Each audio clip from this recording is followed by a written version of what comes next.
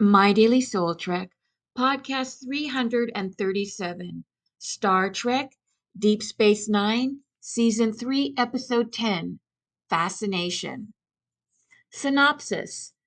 A breakout of xanthi fever occurs when Loxana Troy visits the station.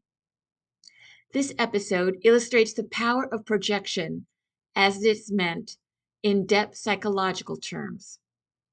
In Fascination, the residents of Deep Space Nine act as if they have all taken a hit of ecstasy. And while this harkens back to the episode The Naked Time from Star Trek the original series and The Naked Now from Star Trek The Next Generation, it is slightly different in that here the actions of the crew seem to be more directed than random. At the end of the episode, Dr. Julian Bashir discovers that the reason for the strange behavior of the staff is that Loxana Troy is suffering from a bout of xanthi fever, and that as a result, her amorous feelings are projected onto others. Bashir assures Commander Benjamin Sisko that there would have to be a latent attraction for the symptoms to manifest in others, but then advises him not to think about that too much.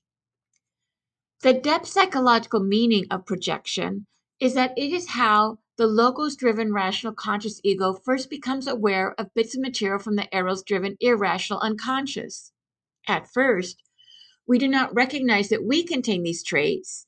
Instead, we project them upon others.